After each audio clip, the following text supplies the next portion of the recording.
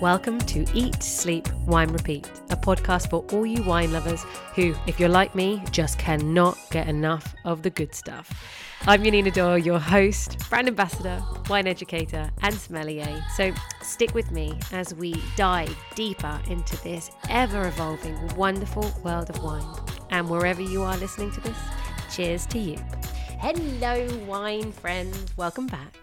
I'm so happy that today's episode is on Chile. Now, I don't do enough episodes on this amazing, long, skinny South American country. So I've decided I am going to, as it's magical. And yet the general consumer's understanding of these wines is cheap and cheerful, when in actual fact, this is a country of insane diversity, of beautiful wine traditions since the 1500s, now making a comeback, and with some of the oldest vines in the world, and with explorers planting so far down south in the depths of Patagonia, only the very edgiest wines are being produced. So watch this space. Today, though, I am joined by Lee Isaacs, a specialist in South America. He teaches and inspires students doing their WSET Level 3. He's been in wine sales on the independent side and national level,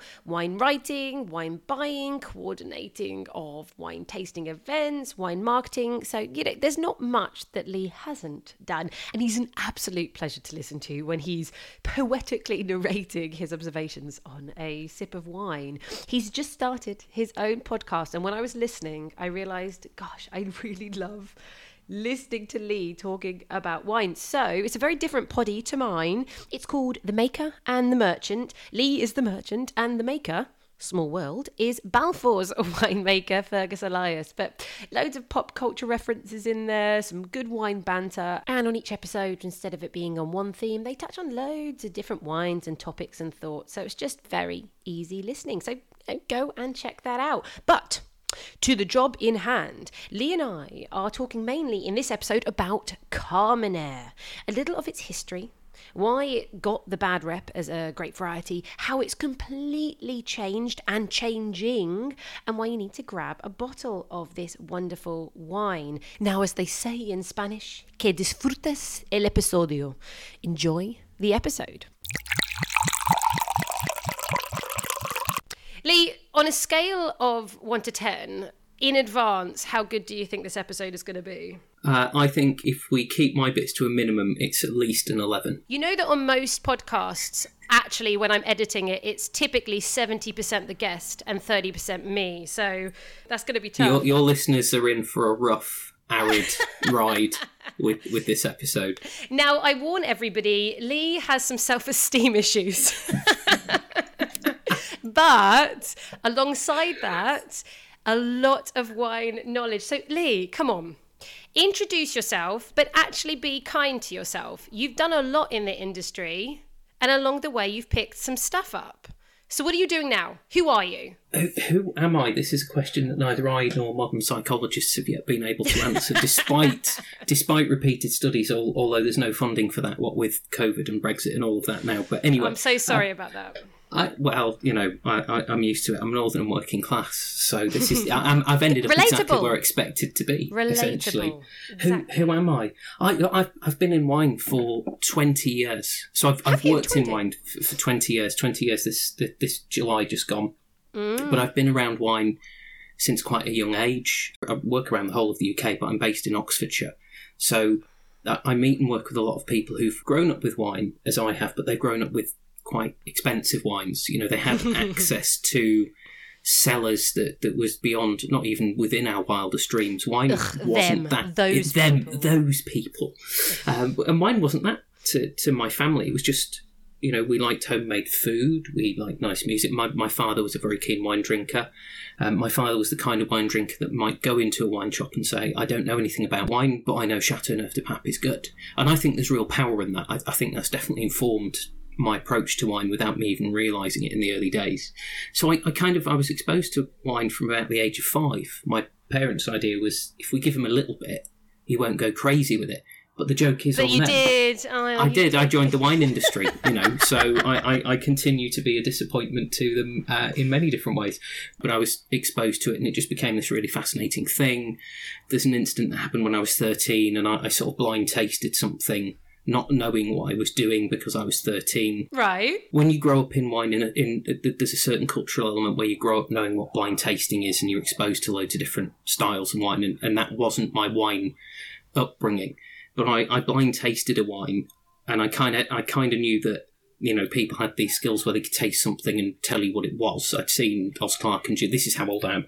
I'd seen Os Clarke and Gilly Goulden on BBC's Food and Drink, which is about 1 million years ago now. So I was aware that this was a thing you could do, and I did it, and I was correct. So I tasted this wine, and I guessed, what grape variety it was and where it was from. At not 13? Knowing what I was doing at 13. Do you remember the grape? I do, yes. It was a Shiraz. It was a Shiraz, and it was from Australia. But in case anybody's listening to this going, wow, this guy's some kind of wine superhero. Your mum and dad only bought Shiraz ever? Exactly. The popular wine at the time was Australian Shiraz. That's whereas today you look at a house wine list and it's an Italian Pinot Grigio, a New Zealand Sauvignon, or an Argentine Malbec, or maybe a Chilean Merlot. Back in the day, when this event happened, it was Aussie Shiraz. That's what went on this. But it's also what we drank. We spent some time in Australia, lived out there for a little while. So, we drank a lot of Australian Shiraz. So all I was doing was recognising something I drank at home. There was no real thought process in it. I'd seen people taste it, but my parents didn't drink wine like that. That was what these people on the telly did. And I guess there was something aspirational about that. I kind of liked that somebody might be able to do that. I was fascinated by flavour. I grew up with flavour. Everything was home cooked. We didn't eat a single kind of ready meal or anything like that. Yeah. Very rarely had takeaway. So I was exposed to kind of flavours. Right? Exactly. And textures, right? And so, also, although I didn't realise it at the time, there's a quote, isn't there, from, and I use this all the time. Yeah, your quote from Here we go. I have quotes. There's a quote from Soren Kierkegaard that states, life can only be understood backwards but must be lived forwards. Now, at the time, I didn't know that quote, and at the time I didn't know the importance of the event of blind tasting this wine and getting it right. But I look back now, that was where the seed was planted in my mind that went, I think this is what I'd like to do. In the back of my mind, there was always that thing, it's like, wine's really cool. I really like that thing. And yeah, when I turned 18, got a wine job. 20 years later, here I am. I now work for a national wholesaler, which is as thrilling as it sounds. No, that's to be honest, fair. I love the way you said wholesaler. Wholesaler. You've got to be a bit, do you want to buy something? Come on, I've got a box of wine. You've got to buy it. So my background is independent. So I've run wine schools. I've run independent wine merchants. My entire background in wine up until 5 years ago was independent businesses. And then you hit a point in life where I can either carry on doing this thing where I work lots of hours, don't really have any money, and I'll carry on that way, or find a way of doing something I really enjoy, but that maybe has a better work-life balance. And so the job I was doing before, I was head of education for Oxford's oldest wine school, and I was away 120 nights a year from my family. I wasn't at home. And I was doing really cool stuff. I was teaching abroad. I was travelling to Italy quite regularly. Oh, that's cool. Amazing things. But I was away from home a lot. And so I kind of found this wrong. So, okay, it's going into a big wholesaler. It's not that independent business that I'm used to. But actually, it looks like a really good business to work for. And actually, this job will allow me to be at home much more, earn money that is kind of more where I need it to be in the current climate and the lifestyle we'd like to have and all of that. And 5 years later, I'm still there. And I sort of made the joke about, this is where I've ended up. They're a brilliant employer. I love working for them. I have a great work-life balance. They've been incredibly supportive as a business. So I work for this national wholesaler, and it's great because I meet such a wide and diverse array of people. The business I work for, we sell to your tiny little, 12-seater restaurant. We sell to national chains. We sell to football stadiums. That's cool. And everybody in between. And I cover the whole UK from a training and development perspective. I do sort of little bits of marketing and buying and making the tea, which I think is probably the part of the job I'm best at, is making the tea. But I get to speak to so many different people about wine. And that, part of the joy of what we do is the people, right? Isn't it? People, the food, the culture, the travel, all mingled in to one. So tell me, of all the time, the 20 years you have been in this wine industry, I want you to paint a picture to maybe get somebody else into the wine industry. What has been the best moment?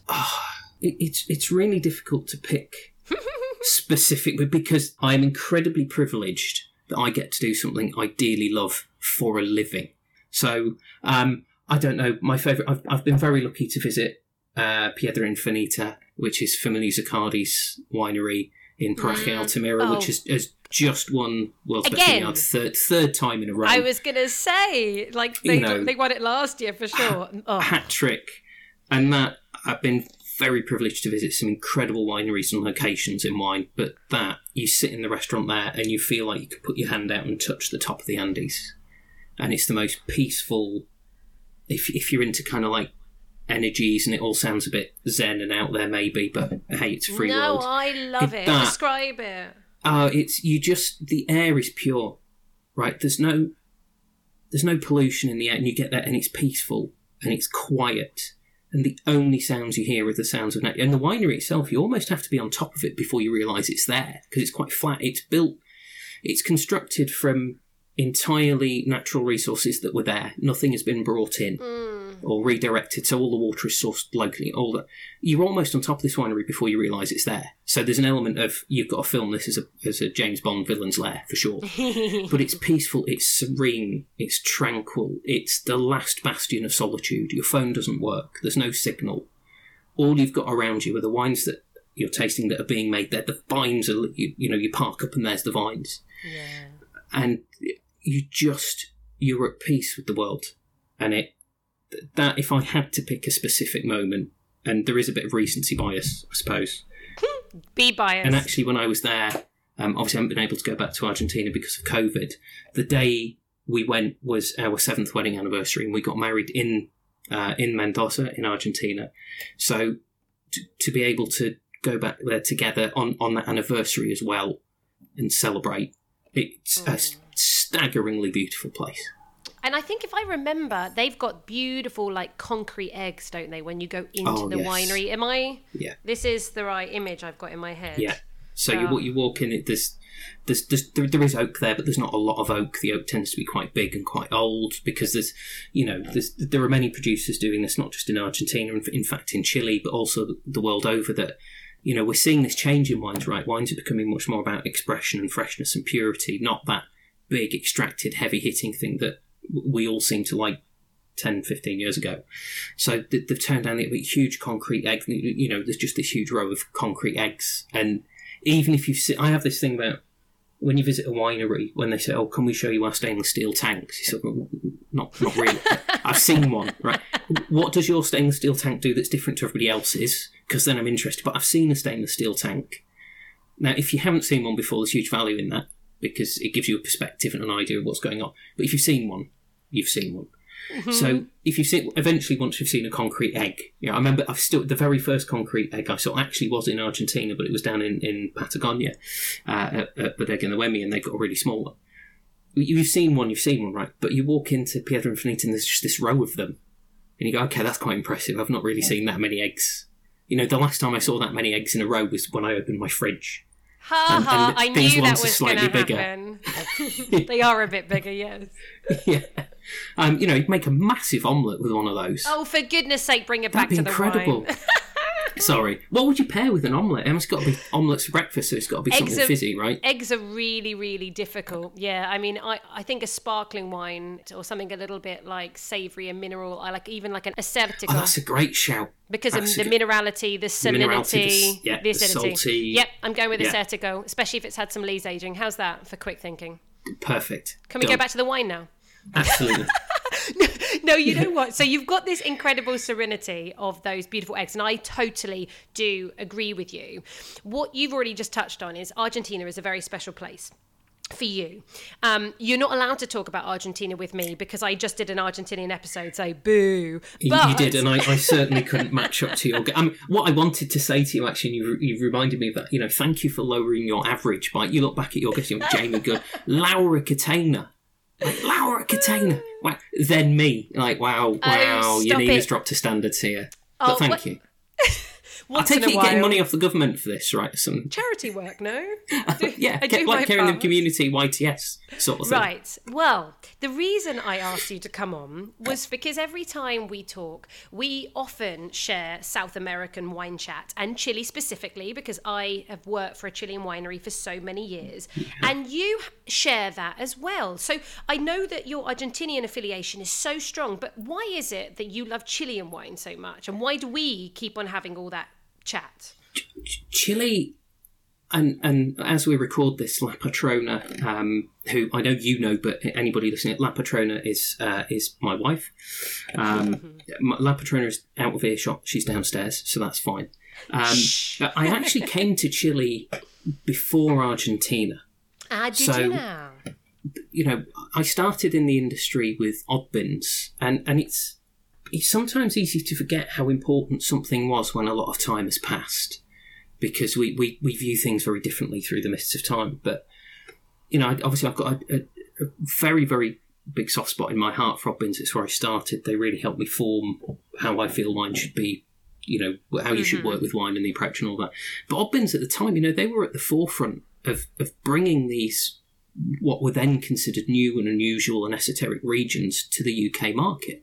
Which would have been Chile. Yeah. Which would have been Chile. They, you know, they'd pretty much introduced Australia to the, certainly from a national perspective. But, you know, my first experience of Argentina wasn't that great in terms of the wines. My first experience with, so I got thinking about this, and I knew we were going to talk about Chile, as we always do.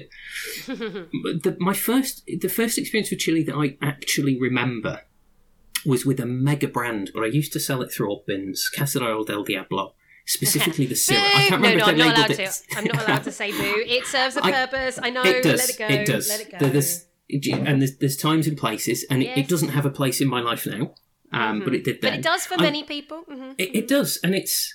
You know, at the time, I just started in the industry, and I was on staff discount. It was like $3.50 a bottle. What? That's insane. And I drank it by the bucket load. So I started to drink this kind of okay, like this, and then because it was odd bins, we had loads of just more unusual.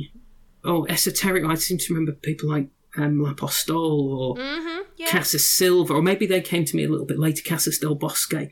I remember we had a wine called Equus. It was a Cab Sauv dominant wine. I think it was a black. I can't remember a great deal about it, but again, it wasn't hugely expensive on the shelf. It was above what the average spend was then, probably a little bit above what the average spend is now, but not a premium wine. But I just remember tasting that. And what I took from that has become a theme in my love of Chile ever since, is purity. And I don't think anywhere does varietal purity as well as Chile. So when you say, what does Cab Sauv really taste like? Let's get a good Chilean example. And that's a movable thing, you know, because it then becomes, well, what does Cabernet Sauvignon taste like when it's from here or when it's from there? If you really want to get to the heart of what a great variety does, regardless of kind of a wider context, Chile does that so well. I remember tasting this Equus, Cab Sauv dominant, and like this light bulb goes off. I go, oh, that's what Cab Sauv is supposed to do. And so Chile's kind of always stayed there. And I fell into the trap that I think a lot of consumers do. And I'm very happy for consumers to tell me they've not fallen into this trap, because that's educational for me and that's really important. But I think consumers have fallen into the trap of seeing Chile as being reliable. And reliable... Cheap and cheery. Cheap and cheery. Sometimes reliable removes a sense of excitement. And I think Chile's incredibly exciting. We know it is. It has a huge opportunity, right? Yeah. Because I meet very few people. And in my day job, as we mentioned, I talk to so many different people, different walks of life, different parts of the UK. I very rarely hear people say, oh, I don't really like Chile. I don't hear that. I can't think the last time somebody said that. I don't hear that often. But what I do hear is people going, yeah, but Chilean wine sits at a particular price point. Yes. So, okay, I get that. If you doubled your money in Chile, you would get an absolute binder. Oh, I don't know if I'm going to do that. So to me, Chile feels really unexplored. Oh, totally. And the funny thing is, fun fact, if you actually take the three biggest wineries in Chile. So this is Concha y Toro, who, of course, for anybody who doesn't realise that, they are the ones making Casillero del Diablo. So if you take Concha y Toro, you take Santa Rita, and you take VSPT, which is, Viña San Pedro Tarapacá. Yeah, you take those three. They own like 10% of all the vineyards in Chile, and they are responsible for 1/3 of everything that is exported. So, of course, they have the control almost of grape prices, and, you know, they're looking after so much of the land that they can produce that lower entry wine, which means that so many people think of Cheap and Cheery because they do it so well. But then on the other side, to be positive, they've opened up so many markets. And as much as I was being snobby about Casillero del Diablo, Casillero del Diablo put Chile on the map. But it is a big challenge because about only, I think it's 1/5 of all wine that is exported is above like £10, £12, literally 1/5.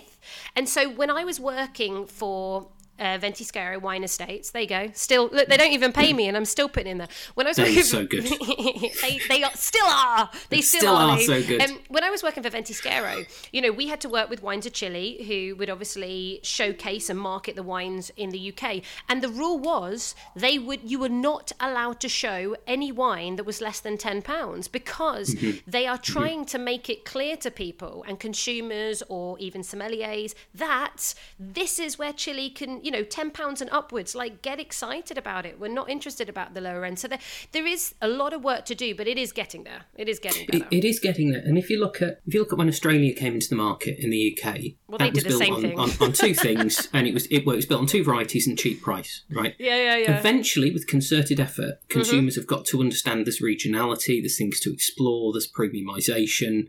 Chile can achieve the same thing, but it's a bit slow, easily. It's a bit slow. So there's a really interesting thing. I'm sure you'll remember. I think this was 2015. There was a tasting, and I think it was called the Beautiful South, and it was a joint tasting: wines of Chile, wines of Argentina, wines of South Africa. And there was this really weird thing in the room. So each country had its own section. There was a palpable excitement in Argentina. There was a palpable excitement in South Africa, but I didn't feel that aura when I was in the Chilean section. And it wasn't for the lack of the wines on show or the producers themselves, because you'd walk around and talk to the different producers and try the wines and go, these are absolutely staggering. These are great. But for some reason, that aura hadn't carried over. And I think that was due to the audience. And I just wondered at that point if, as the trade, and this is a very broad brushstroke and it's my own impression of the day, so it's my own, nobody else's. I just wonder if as the trade we were all going, yeah, Chile's great, but it's not really selling to consumers, so I'll just keep it at the lower end, and actually I know I can sell more premium stuff from the other two countries. Yeah, but it was this weird thing, because the wines on show were fantastic. And you go, yeah, this is exactly what I know Chile is and can be. What I've always attempted to do in my career, if it could be called that, is effectively just be a signpost. Is somebody comes into my shop and says, I'm looking for something, I'm the one that can go ask the questions, know which questions to ask, and point them in the direction of finding something that they'll get a real kick out of. And often people get a kick out of exploring a new grape variety, a new region, and already people are starting to talk about Romanian wine and Hungarian wine again and Bulgarian wine again, which are not new to the UK. And you sort of go, do you know what? Chile can almost start completely afresh. Because you go, you like Chile, don't you? Yeah. I've got so many regions for you to come and explore. I could sell you a new wine every day for the next 5 years, and we wouldn't leave Chile. So that's really exciting. Well, where do we start? Do we start with Carmenère? I've missed the cue there for one of my famous puns. Oh, what's your pun? Go on. Carmenère, and say that. Yeah, I've got loads, but I'll stop there. Listen, I'm an easy target. I'll giggle at anything. But I liked it. It was good. Earlier today, I dropped that specific pun on Twitter to sort of well-known wine trade Twitterers. How did it go? Both of them know me well enough to have not continued the conversation. They both liked the shut tweet, it down. Yeah, they shut it down. And they shut it down immediately, which I think was a very wise move on their part. Yeah, right, I'm shutting it down. Definitely. Shutting down. Yeah. By the way, everybody, November 24th, only in just a few weeks, it is Carmenère Day. So, you know, this is the moment. Go and grab yourself a bottle. Like, no matter what you think about Carmenère, go and get it. Because it's got so much better. I think this is my opinion. What do you think, Lee? Is that, Malbec, it just evolved. It's got beautiful sweet tannins. Everyone's kind of gone, oh yeah, I can get behind this, and yummy, and whatever price you kind of pay, it gets a bit better the more you pay. Done, simple. But Carmenere, because they didn't even know that it was Carmenere when they started producing it, it was all just a bit of a mess. And when you realise that this was a grape variety that was effectively extinct for 150 years, Chile hasn't been able to go, oh, what's Bordeaux doing with this grape variety? Or what's Argentina doing with this grape variety? They've had to figure it out entirely by themselves, right? Again, I think that makes it really exciting, because I think one of the traps consumers fall into, to go back to that, is consumers go, okay, I like Chile. They grow everything that I already know. So I know I can get a good Cab Sauv from there, or a good Sauvignon Blanc, etc. They haven't really got anything to benchmark Carmenere against, for the very reasons you said. Even Malbec, which the vast majority of people only really see it as coming from one place, there's still some association with the fact that it does grow in other places. And you can compare it to Cahors. You can actually go straight back to France. It's still growing there. Exactly. And there's the fact that now, say, a producer in Australia will actively go and plant it, trying to capture some of that market. So then the consumer can go, oh, I've never tried one from Australia before. Wouldn't it be great when Chile succeeds and it gets Carmenere to the point where Australia goes, I'm going to have some of that That's action. That's the moment, right? Yeah. I know there's already a little bit of Carmenere in New Zealand. Yeah, there's a couple of little spots, right? So interestingly, here we go. Yeah. So, as you alluded to, it was sort of, nobody knew what it was. Everybody thought it was Merlot and all of that. Once it was correctly identified in Chile, that then swept across the world. And in the year 2000 in Italy, Carmenere was identified as covering 45 hectares of vineyards. By 2010, wasn't it hidden there as well? Yeah, so mostly up in the northeast. But in 2000, they had 45 hectares of Carmenere. By 2010, only through the process of correctly identifying it, not actually going out and then increasing plantings, Italy had 1,000 hectares of it. So they had nearly 1,000 hectares where they went, it's just... I can't remember what they didn't think. Some of it they thought was Merlot, some of it they thought was something else. But that's an element of Chile leading, and Chile isn't always seen as a leader. We keep coming back to that consumer perception piece. Chile isn't always seen as a leader, which in some ways it should be. Here's Chile leading. We've figured out what this is. We're making a go of it. Everybody else going, well, let's go and correctly identify what we've got and see if we can do something with it too. So yeah, there's actually quite a bit of it in Italy. So it's Jean-Michel Boucicaut, for everybody who wants to know. He was the ampelographer who identified Carmenere. So this was in spring 1994 in one of Carmen's vineyards. Do you know exactly... I only found this out recently, not when I was working for a Chilean winery, after. Do you know the exact way that he identified that it was not Merlot and was in fact Carmenere? Do you know? It's not something they talk about as much. I believe it has something to do with either the colour of the leaves or the central lobe of the leaf, but I'm probably way off. No and no. And I'm not here putting you on the spot because I didn't even know this until recently. So, okay, are you ready to get geeky? This is amazing. Absolutely. Okay, I thought this was fascinating and this story should be told more. So, first of all, for everybody who understands, in the springtime, that is when your bud bursts and then you go into flowering. And at that point... when it becomes a flower, you can see the male and the female organs effectively. So the male organs are this thing called stamen. How would you describe that? I don't even know. I always just think of a lily. For everyone, if you don't understand what I'm talking about, the pollen, all those little sticky things in the middle. Yeah, the thing that sticks out with the pollen on it. That's I suppose how I describe it. Perfect. The thing that sticks out. The thing that sticks out, all of those little things that stick out, they're called stamens. And then in the middle is the female, the ovary and her little female parts. The stamen is always straight, right? It's always straight. Yep. With Carmenere, it's twisted. So... this ampelographer had identified, he'd only seen Carmenere once in some nursery as this kind of historical whatever place, and he knew that Carmenere had this twisted stamen. But of course, if he had come into this vineyard at any other time of the year, it wouldn't be in the flowering process. And it was exactly in that moment when it was in the flowering process where you could actually see the male part, the stamen, it was twisted. And he was like, whoa, guys, I've seen this once before, and this is not Merlot. And that's when they did the DNA testing, and then he was proved right. And that There's is how a Hollywood film in this. Come on. Right. Is that not insane? Christopher Nolan playing around with the narrative.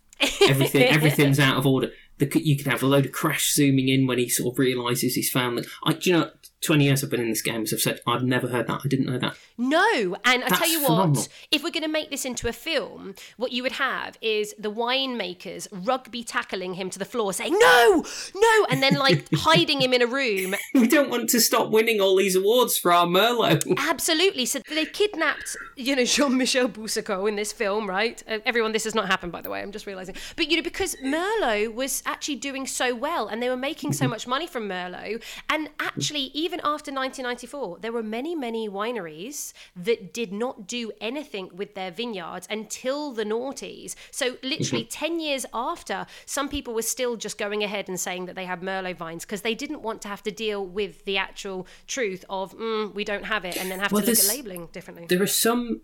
Because the story, how it was misidentified, I think is sometimes slightly mistold, in that I've heard the story told where they go, they just thought it was exactly the same thing. No, they thought it was very similar to the thing because it buds a little bit later. It ripens actually quite considerably later than Merlot, but they believed it to be a clone of Merlot, right? Merlot Puma. So they did treat it sort of slightly differently, but they didn't actually sort of go, it's exactly the same. It's Merlot. It's just it's a clonal variant and it has these particularities to it. So we'll keep calling it Merlot. That's fine. And there's going to be cognitive dissonance, right? If you're a grower and you've been growing this thing as Merlot and you know it as Merlot, you just know that it behaves slightly differently. And then somebody comes along and says, no, this bit here is a bit twisty, just a little bit.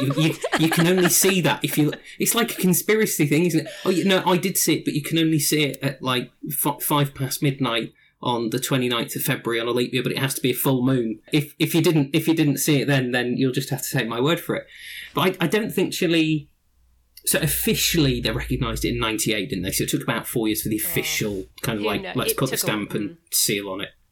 But, that's bureaucracy, and that will be the same in any country. They couldn't even label it. There was a big, big push. People wanted to export Carmenere when they realised, we actually have this great variety. And certainly at this point, they believed that 98% of all the vines probably were in Chile. Now it seems that maybe it's a lot less, but still the majority of Carmenere is in Chile, and they couldn't, the government didn't allow them to put Carmenere on the label, because actually in Chile there is only something like 22 white grape varieties and 26 red grape varieties that you can actually put on the label, which is really interesting because we're going to touch on in part 2 Pais as a grape variety, and there's only specific regions down further south that you can actually put Pais on the label. Yeah, you can make your wine from that, but you can't call it Pais. There's who's you got? I forget his name, which is awful. I feel terrible forgetting his name. But he makes one called Mission Impaissable. That is La Dispensa. That is La Dispensa. La Dispensa. I couldn't get to the name. And the guy is from Dorset. He's English. He is, yes. Matt, his name is, I think. And yet, so it's very clever. So he's called it Mission Impaissable. Impaissable. Genius. And it also, he said Mission because in America, Pais is called Mission. Called Mission. And instead, because the grape is grown in Colchagua, the Dio Colchagua, but because in Colchagua you can't label your wines as Pais, he's also called it Cold Shower.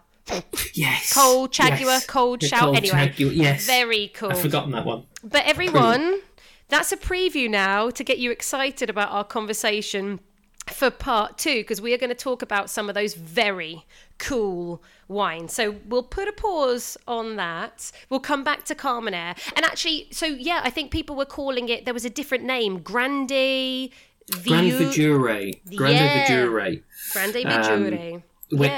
So Grande Vidure was a name that originated with grape variety in Bordeaux, and Carmenere does still exist in Bordeaux in very limited quantities.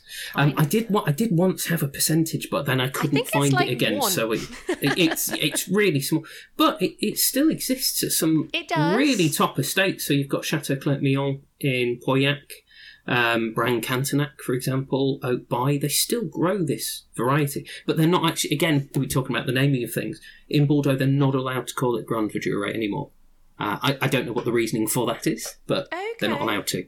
But it's interesting. So that's what they chose to call it in that kind of middle period when they were trying to figure out what to do with the labelling terms of Carmenere. And actually, we should point out for people who don't know this story, like we're missing parts of this, which is obviously Carmenere is, Carmenere, we've ruined it. We're doing it in all the wrong way. Carmenere is a grape variety of Bordeaux. It came across, obviously, in the 1800s when Chile got this Bordeaux boom. So it was basically at a time when lots of people became very rich from like mining or ranching. So it became like these elites would travel the world and they were drinking lots of Bordeaux wines. And it then became really fashionable to drink Bordeaux wines. And eventually they then started bringing in those grape varieties. So that's when Carmenere came in, obviously somehow slipped the net a little bit in terms of registration and kind of got muddled up with Merlot.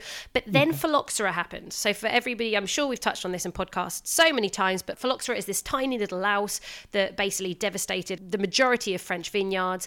And so then when it came to looking for those Vitis vinifera European vines to bring back, they brought them back from the countries like Chile, from the New World countries. But as far as they were concerned, Carmenere didn't exist. And anyway, they didn't want to work with Carmenere anymore because it's actually in Bordeaux a really hard grape variety to deal with because it's late ripening. So in the autumn, when it rains and it's horrid, nobody likes it. It responds very badly to too much water as well. And it suffers badly from calor. So, basically failure of the flowers to set. So all of these problems, pretty common in Bordeaux. So you can see why they go, do you want this back? No. No, we don't. No, thanks. I did it because you mentioned Phylloxera, and again, I know it's something you've talked about a lot. No, but the best definition of Phylloxera I've heard was from an Australian, and he said, yeah, it is a tricky little bastard.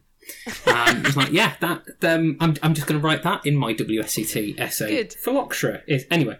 Tricky little bastard. Boom. But it's true. It's quite an interesting thing because it's sugar. It's got quite quick sugar development, right? So you're thinking, okay, high alcohol, but the sugar actually develops faster than the tannins. So you can end up in this weird position where you've got like quite high sugar ripeness, so it's quite alcoholic, but still quite green and astringent tannins. Mm-hmm. Yeah. So I think, as someone who doesn't grow grapes and doesn't make wine, I'm very much. But drinks it. I drink it. I'm just a non-practicing observer. Ultimately, that's all I've ever been, all I ever will be. You can end up in this weird position of just, it's quite difficult to ripen properly. So you sort of go, well, I'll ripen it a bit longer to make sure my tannins are nice and ripe and not green and stalky. And then you go, my alcohol's just gone off the chart. To get this right, I think is quite difficult from a ripening and picking perspective. I think this grape takes a lot of work. So those people who do make it work, and I did mention the name earlier, Casa l'Apostol, their count is sublime. They've really nailed it. And there are many other producers as well. Like, getting that right is so hard. L'Apostol does their L'Apostol collection or collection, and so they actually have 3 different Carmeneres made exactly the same way, and again in the very new way, which is a lot less oak, which is beautiful. And so you can actually taste the terroir. So actually they're a great winery to go to if you want to experience Carmenere in different sites. And I think the interesting thing is, it is so worth mentioning that yes, so for 150 years, it wasn't growing in Bordeaux. Chile had it this whole time, but didn't know it was actually Carmenere until it was identified. So they were watering it too much. So that, like you've already mentioned, so whereas Merlot might need to be watered like 4 times a month, Carmenere only needs it, obviously it depends on site, but once a month. That's a massive difference. And whereas Merlot really likes clay soils, Carmenere does not like clay soils. It likes free draining soils. It doesn't need that much water. And so this is the transition, since 1994, and ultimately it took 10 years for anyone to actually really start doing anything about it, or be honest. So then you say mid-noughties. So here we are really with 15 years of actual experimentation and understanding, changing the soils, actually leaving it to ripen longer, but actually not. Sometimes it can take 4 weeks longer than Merlot, but actually if you leave it too long in the vine, yes, it's going to get too much sugar and too jammy. They were doing too much leaf plucking at one point, and actually they need to shade it. So it is all about finding that balance where it's a beautiful green herbal note and not a chocolate covered jalapeno wine, right? What a description. chocolate coloured Albert. So I did a thing recently. We were looking for a new Carmenere for work, and I get involved in buying just certain wines, but I'm not a buyer, and it's one of the worst jobs I could imagine, being a wine buyer, to be honest.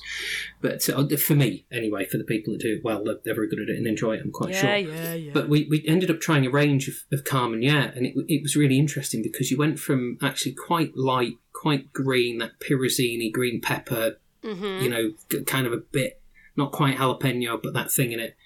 Then you get this middle ground where there was a little bit of richness, some nice structure, a bit of acidity, and then you get, as you've just said, like chocolate-covered jalapeno, and you sort of go, almost, can I blend all three of these together and I've got the perfect Carmenere?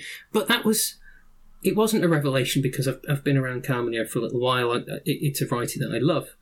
But just seeing that diversity with it, and it's something you touched on with Malbec, there is diversity in it. There's diversity in Carmenere as well. Yes. But that's what makes it so exciting, is it's still exploratory within Chile. It's still figuring out, hang on, we do need somewhere with diurnals, because if we cool it down at night, we can slow that sugar development, let the tannins start forming, keep the acidity, and build some more quality, more layered fruit.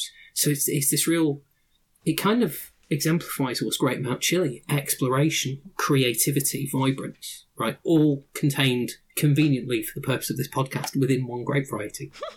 Absolutely. It's beautiful. I personally absolutely love Carmenere. I think that whereas we touched on Malbec, it has these lovely sweet tannins.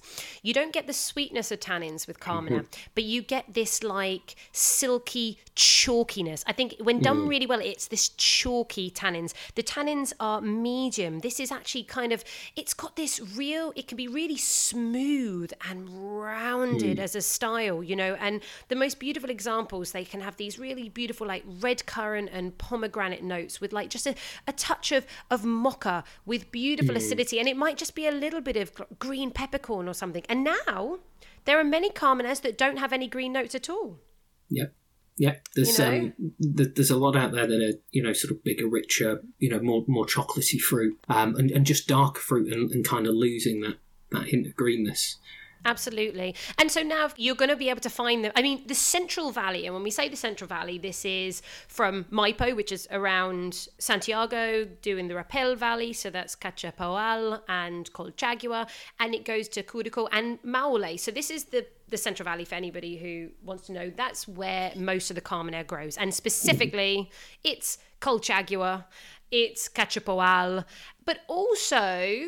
and Maipo, but also just north of Maipo in Aconcagua as well. So I think it's worth, certainly for me, Peumo, which is a very small little region in Cachapoal. That is really, I mean, that's got a lot of history, I think, for growing the Carmenere. There's some really real old vines there, and some lovely, great tannin structure comes out of there. The richest and the boldest, I think, tends to be kind of Peumo and also Apalta, the small region in Colchagua. So they're the two, I think, are almost the boldest. Quite full and rich as well can be in Aconcagua, because where they are, it's a little bit flat. It's not too high altitude. And then if you like real fresh notes and a little bit more of the red fruit and less of the dark berries, then you want to go to Maipo Alta or Maipo Andes, depending on how they call it. And I'm going to plug Ventisquero again because I can. Just because I love them too much and I don't want to ever not talk about them. They just released their Carmenere, which is high altitude in Apalta, and it's completely different to anything because it's just got such elegance. So it's so interesting to see where Carmenere is going to go. So people should definitely really look for, I think, have I missed any regions that you would say? No, I think, Apalta for me is the one that I get sort of really excited about out of all. They've all got their different merits. Apalta's the one that I suppose resonates with me. Peumo, definitely. Yeah, I think you've touched on all the sort of the three key areas, right? These are the ones that you'd want to look at because you'll find those different expressions. I think Apalta is that sort of horseshoe valley, and you really feel the effect of Humboldt, and it's free draining and it's low fertility soil, and you just get, they say, that elegance in there. That's where you got Clos Apalta from La Postola. Surprise. And also I mentioned them earlier, Viña Casa Silva's Altura from there as well. I mean, that's a fabulous wine. And you told me you've got the Purple Angel. I do like the Purple Angel. I have a huge soft spot for Montez. Was one of the first. I said I started exploring chili with kind of the really big brand stuff, which is great because that's how most people might get into chili. Montez was kind of the next stepping stone where I went, okay, they're big enough to, be somewhere like Oddbins, but they're not enormous. And the wines from Montez generally just blew me away. It's a bigger, richer style, and it's got that really lovely cordite smoking gun thing. That's one of those wines. There are certain wines I think that you kind of still remember when you first tasted them, and that's one of those wines for me. I still remember where I was when I first tried it. I was like, this. I didn't know wine could do this. This is incredible. Wow. Yeah, huge fan. And they're such nice people. Oh, well, that helps, doesn't it? But, I just think it's so funny, isn't it? When we talk about Carmenère, I just think there's just so much that people have to experience. It isn't, there might be a lovely green bell pepper, but it's not all about herbaceous notes. It's not all about green. But there should be a little bit of green, I think. Don't be scared of the green. Remember, Carmenère comes from, it's part of the same family as Cabernet Sauvignon and Merlot because they all share the same father, which is Cabernet Franc. Cabernet Franc, which is in itself, as a variety, I get very excited about Cabernet Franc, but it's I think it would be unfair to say it's the James Brown of grapes because it hasn't got that many children.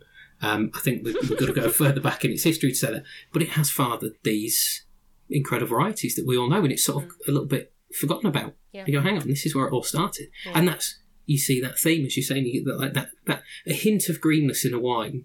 When it's just a hint of greenness and it adds a layer of complexity, it's like anything, isn't it? Was it Oscar Wilde said, everything in moderation, including moderation. A little bit of greenness amongst everything else is brilliant. Yeah. There's another Oscar Wilde quote about most people aren't real people. Most people are just a collection of quotes that they've remembered that other people have written, and I'm the perfect example of that because I've not said a single thing that's original. Everything I do is just a copy of something else. Well, actually, that is an interesting point. You turn that on yourself, but I wonder how many of us are entirely original thought. Now, that is something to think about, isn't it? That's. I didn't know you were going to start doing philosophy on your podcast, but I think this is a cool new angle for you. To be honest, nobody... Eat, sleep, wine, philosophise, repeat.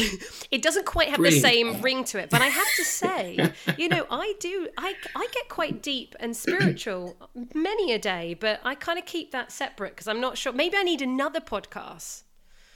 Wine and spirituality. Yes. Yes. There's a lot of room for that. Everybody listening, let me know because we can do some at the beginning of the podcast to bring it all in. We can namaste on the way out. We can discuss. Anyway, let's move back to the wine because everyone who's not into spirituality is like, get on with it. What are you talking about? Honestly.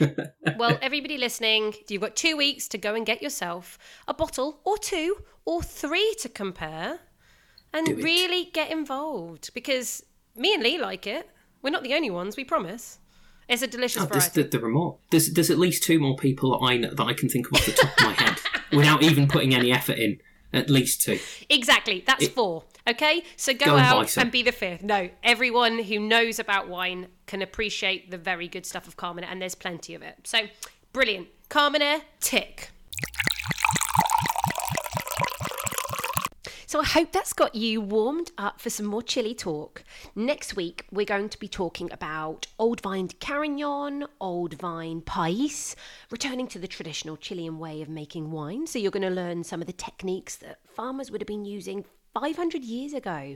We're talking about some of the associations you should know about. So Vigno, an exciting movement towards quality wine production using those Old Vine Carignan from a wine region called Maule. And it's Maule and then further south in places like Itata and Biobío that's really building a lot of excitement. There's lots of growers down there with very small plots of criolla varieties, so traditional varieties that have been abandoned. They're gnarly and aged and ready to be remembered. And then with Movi, this was formed to bring a new perspective on Chilean wines. So I'll tell you all about that next week. Lots to look forward to. Now, in 2003, I believe it was, British critic and the influential wine writer for Chile, Tim Atkin, Master of Wine, he famously upset the Chilean winemakers when he said this quote: Chile is the Volvo of the wine world. It is safe, reliable, and rather boring. Well, little did he know that this quote would never be forgotten and he would eat his own words. He writes the Chile Special Report every year since 2017. And from that first report, he said, a much nicer quote. Thanks to the initiative and investment of the wineries that are pushing the country's viticultural limits, searching out higher, cooler and more marginal climates and terroirs that are tailored to individual varieties and wine styles. Long and thin it will always remain, but Chile is packing a lot of excitement into such a confined space. Right, thank you so much for listening. Please do share the podcast with your wine-loving friends. Subscribe so you don't miss an episode and leave a rating on Spotify or Apple or the podcast app you have if it lets you. Have a very inspiring week. Don't be a Volvo. And I'll see you back here next Monday. Cheers to you.